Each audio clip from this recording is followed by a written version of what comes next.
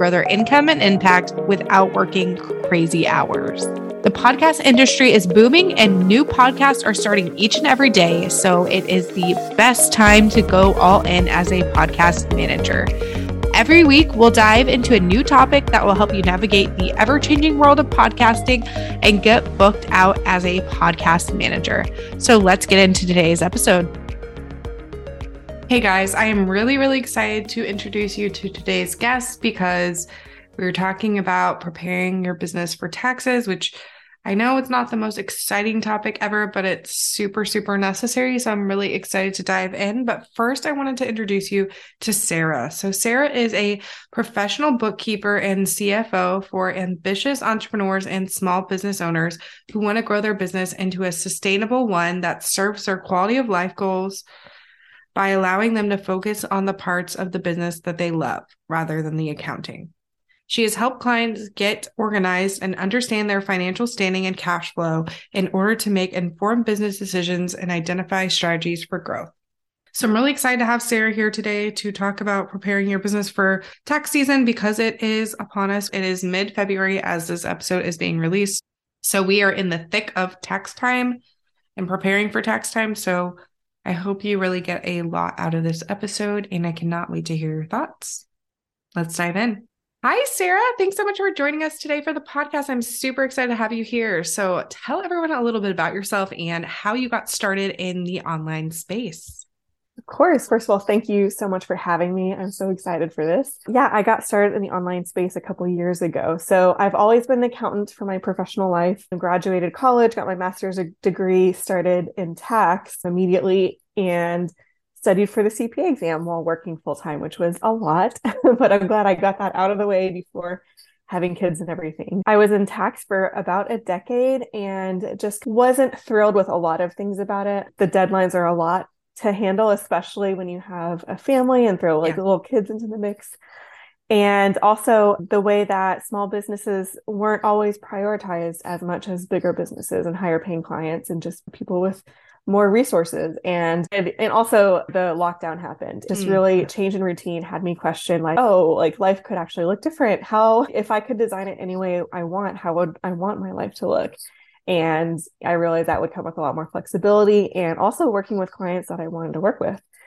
So I started looking around online and stumbled into the online business space and realized that there are a ton of new, especially businesses and creatives going into business who didn't necessarily have the financial background and the bookkeeping knowledge. And as they say, accounting is the language of business. And so it's such a fundamental thing to have a good grasp on in order to reach your business goals, which relay into your life goals. And so I got started with that, and also just a passion about the emotional side of money. And especially when you're a small business owner and you're the only owner, like your business finances seem like an extension of your personal finances. And so it is very raw and vulnerable, and just acknowledging that with my clients seems to really help and just reassure them that they're not alone and that they can do it. And also they didn't go to school for accounting, and that's okay. Like they don't need to have a master's degree to run a business. They just need support. Yeah, I think that's really important. And I think that is one thing that when people are starting businesses, I feel like they don't think about. They're like, oh, yay. Like they're super excited to be creative and do whatever they need to do. But they don't think about like the implications. Like they don't think about taxes and don't really think about legal stuff. They're just like gung ho. And I've seen so many people go into business without having a plan in terms of like taxes or contracts or anything like that, and it ends up biting people in the butt if you're not careful. So I think people who offer services like you and legal professionals and things like that, it's like it's not the most exciting thing, but it's necessary and people need to know more about it. So I'm really excited to talk to you today about preparing your biz for taxes, because a lot of people just wait until the very last minute and then they're like, oh my God, I don't have enough saved up or that kind of stuff. And I am fortunate that my husband actually worked in tax for a while. He didn't do he did it like more of an intern type situation, and then realized like, I don't like this whole like crazy March, April time frame kind of thing. So then he went more towards the finance side. So I'm lucky that I have that, because he can tell me like, yeah, that's a good investment. Oh, it's not. Sometimes a little too conservative when it comes to things. I'm like, you don't know. Let me just do it. But anyway, I'm excited to talk about this because I think it's something everyone needs to know. And even if it's not the most exciting topic, it's necessary to know about. So What are some of the key things business owners need to know about preparing their business for tax time? And what are some things we can do to be proactive about it? Because here we are recording this on February 10th. It's going to go live next week, but we're in the thick of it. We need to get it together. Absolutely. So I'll hit on deductions in a minute, but the first thing I want to say is, like you were saying, if somebody has just had a full-time job and now they're starting like a side hustle or even making the leap into full-time entrepreneurship, they're used to having taxes withheld out of every single paycheck. So they don't even see it. It's just taken care of kind of automatically. And when you're starting a business, if you're not super aware that, okay, now you're on the hook for self-employment taxes, which is 15.3%, you can get a pretty massive tax bill as a surprise, which can be kind of a shock. And cash is king in business. And without cash flow, your business can't continue on. So the very, very first number one thing is set aside money for taxes. Yeah. Profit First is a great resource, but even just the concept of anytime money comes in, part of it should go set aside for taxes. I recommend a high yield savings account that's totally out of a pain in the butt to transfer to and from, and just automate it. So that's the first thing, is making sure that you have something set aside. And another thing with that too is when you are self-employed, like I said, when you have a full-time job, those taxes are coming on your paycheck every single paycheck. So it's spread out evenly throughout the year. And you have your own business, the IRS still wants that money throughout the year rather than just April 15th. And so you're required to send in quarterly tax payments. So that's something too, where it probably is time to talk to a tax professional and get that kind of going too. As far as what else you need for taxes is definitely your bookkeeping. It's one of those things where if you do it, not even every single day, but at least weekly. And monthly, just keeping track of your finances and recording your sales and your costs. It's going to save you such a headache come tax time. So you don't have to sit through and sift through hundreds of receipts, because you want to get the deductions that you deserve. You don't want to pay more in taxes than you have to. And so breaking that huge task into tiny little steps along the year makes it 100 times more enjoyable. And you can then use that data to say, oh, how is my business performing? Where is most of my revenue coming from? Do I like delivering that service? And then you'll also have that information to know where your money's coming from and where it's going, which will help you make those great business decisions as you run your business. Yeah. I think all of that is really important, and just things that people don't really think about. At first, I didn't even know that there was an option for quarterly payments. And the funny thing is, when I figured that out, I had called the IRS because I was like, how do I do this? What do I do? And then they told me I didn't need to do quarterly payments. They're like, oh, you're not making enough money. You don't need to do quarterly payments. I'm like, okay, great. Thanks. I feel like there's kind of a disconnect too for small businesses and the IRS. And it's there's all these regulations and rules that they have outlined, but then when you actually talk to someone, they don't really seem to know. So it's kind of interesting.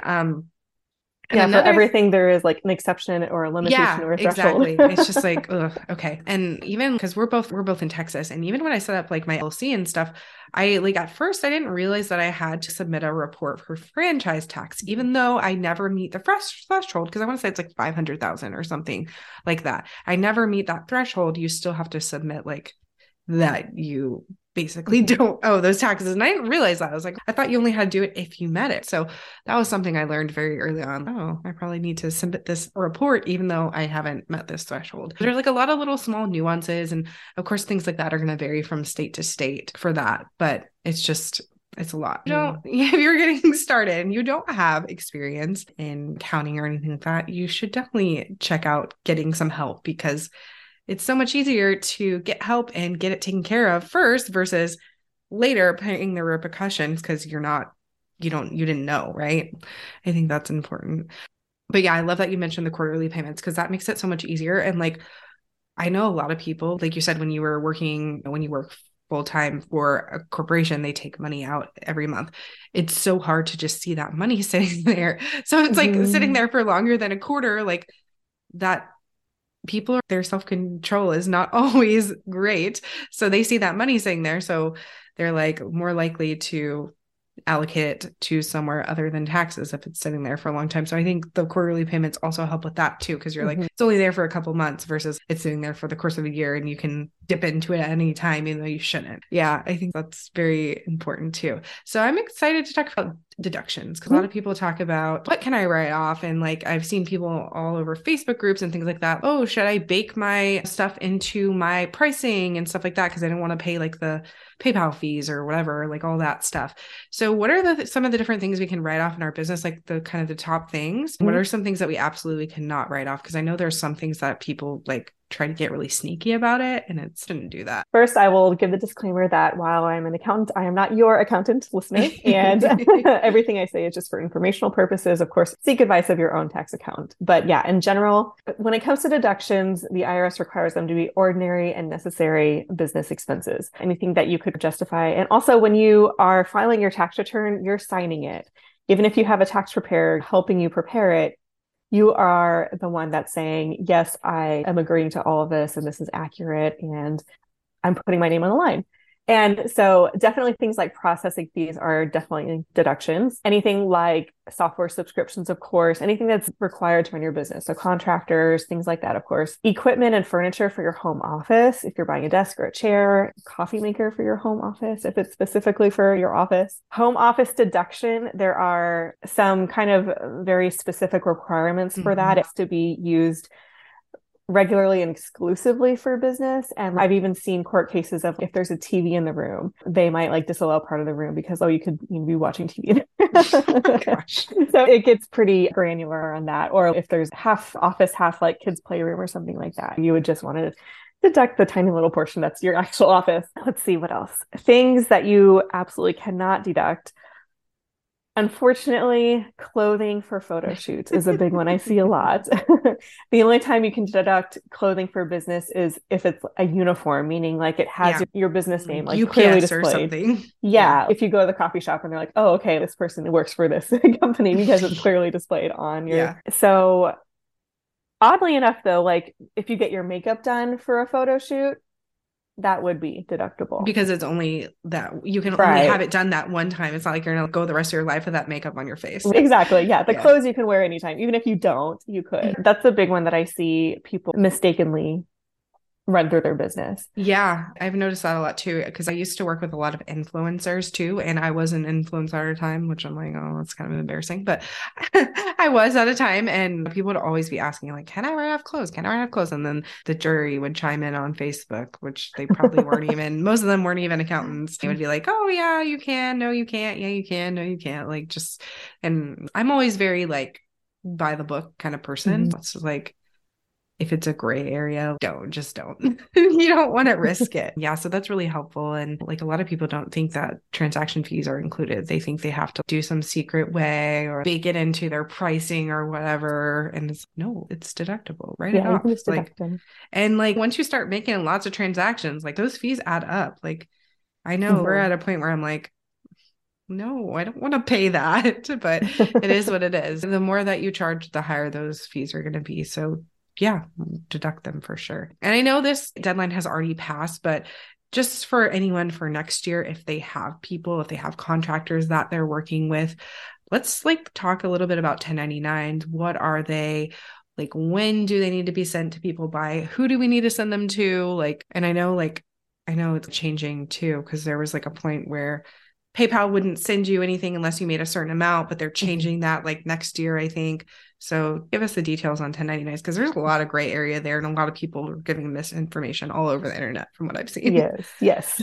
So 1099s, you're required to send anybody who you're paying for services, with some exceptions, of course. Yeah. So you don't need to send a 1099 to somebody who is a corporation or files taxes as an S corporation. So when you request a W-9, which technically you should be requesting from anybody that you're paying, especially when you're paying them, you don't need to send a 1099 when you're paying them through a credit card. And so like for that, I wouldn't necessarily need to request a W-9, but anybody that you're paying like ACH or check or something like that, you should get that before you pay them, because sometimes you can stop working together and it might not be like on the best terms. And then you don't want to have to like contact them. Can you send me your W-9 so I can send you the 1099? Yeah. You just never know. Yeah. And there's a lot of gray area about that. I've noticed too, like people are like, oh, my people sent me a 1099, even though they paid me via credit card. And it's like, well, you don't like you don't want to double report either. So It's just some gray area there. So I like that you mentioned that, like, it's not, if you use credit card, like you're good. Or I know PayPal sends me a 1099 every year because I make over the threshold, which I know that's going lower next year. I want to say, I'm not sure what the actual number is, but yeah, it's going to go down to $600, which like is total? The threshold for anything. Yeah. So if you pay anybody like $100 or $200, anything less than $600, you're not required to send them a 1099. So I think the threshold was 20,000. Yeah, it's 20. Like that. Yeah. Or 200 transactions or something like that. Yeah. And so they're dropping it down big time, and they were going to do it this year and then it got delayed. So yes, that will be changing quite a bit. Yeah. I can't tell you how many people I had in my inbox like, hey, do I need to send you a 1099? I'm like, no, you paid me via credit card. I'm an LLC. So I know it's not if you're an LLC, but you paid me via credit card. We are good. Fine. Yeah. Yeah. But it's just, I swear. And then so many people send them to me. And I'm like, you pay me via credit card, you still send to me, whatever. Because like a lot of accountants, I feel like are, especially if they're not like specializing in small businesses, really, I don't know. They're not, I don't want to say they're not informed. They just they don't know that I guess they're not as well equipped with 1099s as other people. Yeah, they might not deal with like credit card payments as often. Yeah, exactly. As online businesses do. Yeah, because I've seen like more corporate places deal more with ACH and checks like that still, even though we're in 2023. Businesses are a little more old school. But yeah, I'm trying to think of like any other questions that I have for you. Is there any other things that like you see come up pretty frequently that people struggle with and don't know how to handle when it comes to tax time? I'll talk a little bit about common bookkeeping mistakes I see that can definitely relate into tax prep and affect how much tax you're paying on your bottom line income profit. A common mistake. So I definitely don't recommend day one of starting a business, hire a bookkeeper. There's definitely a period where it's perfectly like acceptable and recommended to do it yourself, but there are some things that will help you out. And so one common mistake I see is people using QuickBooks Online for their business, and not just that, but not reconciling their bank accounts. So I think that QuickBooks doesn't really talk about it very much. Like it's there, but they're not like, hey, part of doing your bookkeeping is reconciling each month. And basically what that's doing is just comparing your bank balance in QuickBooks to your bank balance on your bank statement, just to make sure everything has been captured, that you're not duplicating any income or expenses, that you have captured all of your income and expenses. And I've seen people like connect up their QuickBooks and think it's just set it and forget it. And it's really not. It's a good practice to go in there at least monthly, but probably weekly, just to categorize your transactions, make sure that they're good to go. But for somebody just starting out who doesn't have an accounting background, it's honestly, QuickBooks is a little bit of an overkill from what you need. When you have a single member LLC, it's reported on your personal tax return, and you're not even required to report the balance sheet on your return. So really what you need is just your income and expenses. And honestly, like the simplest way with the fewest potential for errors to do that is just in a simple spreadsheet. Yeah. So you can make your own, or I have a template too that you can download. And it's just an easy way to calculate your profit and loss, and also calculate if you want to set aside, let's say 25% each month for taxes, so that you see that number and it's a reminder of, okay, this is how much should be set aside. So you're not forgetting that all year long until April and you're like, oops. Yeah, no, I love that you mentioned like just using a simple spreadsheet, because a lot of people think they need like some fancy tool, and then they get it and they're like, I don't know how to use this. And then they just get like confused by it, and they don't end up doing any. And I actually do both. I have an accounting tool, but then I have an Airtable spreadsheet. I track every week. I go in and put my income and expenses and update everything there, because it's nice to see it in both places. And yeah, I think having at least a spreadsheet is like, if you don't have that, then you need something. Because I'm a data person and I like to see like where we're at each month and week. And it helps when you're like considering investing in things like team members or tools or anything like that, because then you can see, can I actually afford to bring on a team member? And then if you look at your books and it's not, the math isn't mathing, it's not going to work. The math isn't mathing. Exactly. My TikTok lingo is coming out. But if it just doesn't make sense, like, how are you going to bring on a new team member if you only make $500 profit a month or something? Just being able to see that like at a glance is super helpful, no matter if you're making $1,000 a month or like 10,000 or more a month. And one thing you mentioned too that I want to touch on is projecting kind of and planning out your money for the future. So bookkeeping is always historical. It's always looking at either last month or last year. And telling you exactly what happened. And did you end the month with a profit or a loss? How much? What is your profit margin, which is net income divided by revenue? And that's really interesting because it tells you that percentage tells you how many cents of every dollar of income that came in that you kept as profit. So if you have a 50% profit margin for every dollar that comes in, you're keeping 50% as 50 cents as profit. So that's a really good thing to track kind of month over month and see if that's going up or down, and just keep an eye on that. And then the other thing is forecasting forward, taking your historical. And then I also have a tool for this where you can plug in like what if scenarios for the rest of the year and plan out any investments you want. So it's not, oh my gosh, I really want to do this thousands of dollars mastermind, but like, where the heck is that money going to come from? You can actually make the plan to get there and calculate how much to again, set aside for taxes, and making sure that you're taking all of those care of all of those important pieces while still reaching the goals that you want to do and like the investments that you want to make in the future.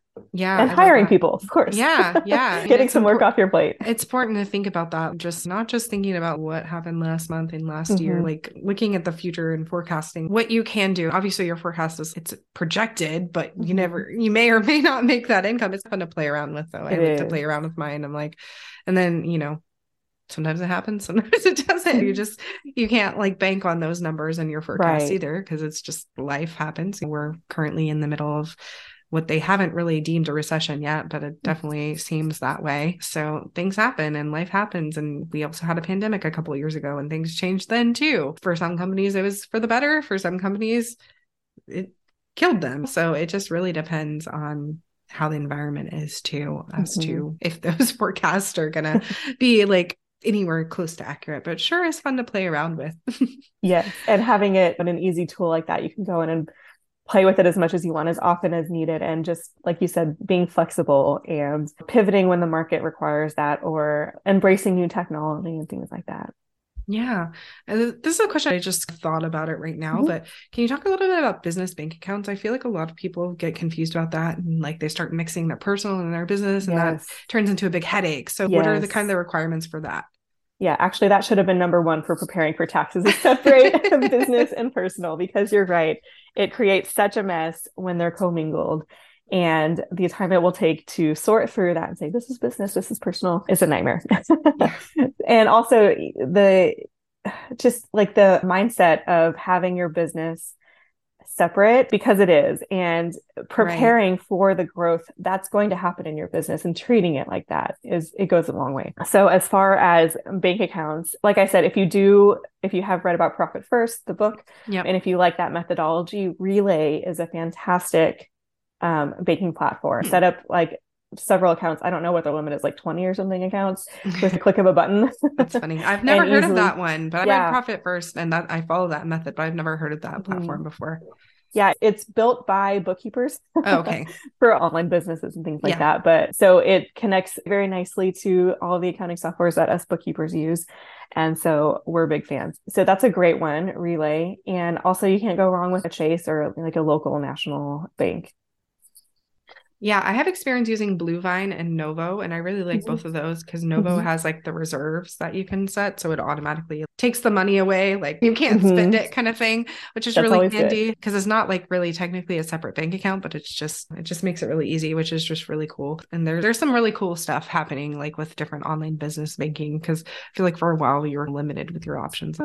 Like when I started, I had to go with the Capital One business bank. There wasn't too many other options, and I still have it now because I had Capital One and stuff, but there's been so many cool like other little business banks that have opened. I'm like, okay, I'm ready to move away from this more traditional thing, because I just feel like the online business banks are way more flexible and not as old school as some of the big banks that you would know. So yeah, they're coming out with some pretty cool features. Yeah, for sure, which is awesome. Well, I know you have your freebie, so can you tell us a little bit about that? And I'll make sure to link it down below as well so everyone can grab that.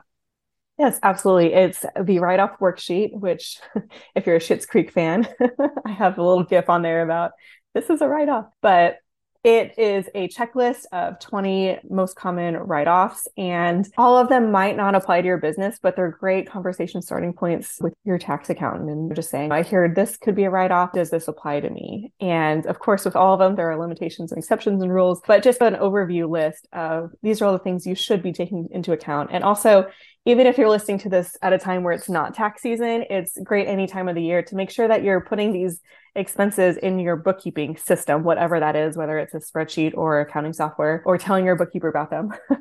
Hopefully you have your separated business account so they're seeing them anyway. But making sure that you're running these expenses through your business so that you can take the maximum deductions that you're entitled to. Yeah, I think that's important. And I think people they're so scared of the whole aspect of bookkeeping and taxes and things like that, that they end up paying more in taxes because they're not thinking about these deductions that they can have. I think it really helps to work with someone who knows what you can and can't deduct and makes those smart decisions versus doing it yourself. And then you're probably leaving tons of money on the table. But yeah, tell us where we can find you and online, where you hang out, all that good stuff. Yeah, so mostly I'm on Instagram at Marish Bookkeeping. I have a podcast called Profits Affogato. It's on pause right now, but it should be coming back this summer. And over there, I interview other business owners and I give lots of tips and decoding some things that can be complicated accounting stuff, like what online business owners need to know about sales tax and different things like that. So that's a great place to find me too. Yeah, so if you want to learn more about, this was an intro topic, but if you want to learn more and dive deeper, definitely go check out her podcast because it's full of really great information. So I will link everything down below for everyone to go look at. But thank you so much for being here. I really enjoyed chatting with you. Of course. Thank you so much for having me. Thanks for tuning into today's episode. Come hang out with me over on Instagram at jenny.suneson, jenny.suneson, or in the Profitable Podcast Manager Society Facebook group. And let me know your thoughts on today's episode because I love hearing from you. You can find all the links and resources in the show notes over at jennysuneson.com. Okay, that's all for now. I'll see you in the next episode.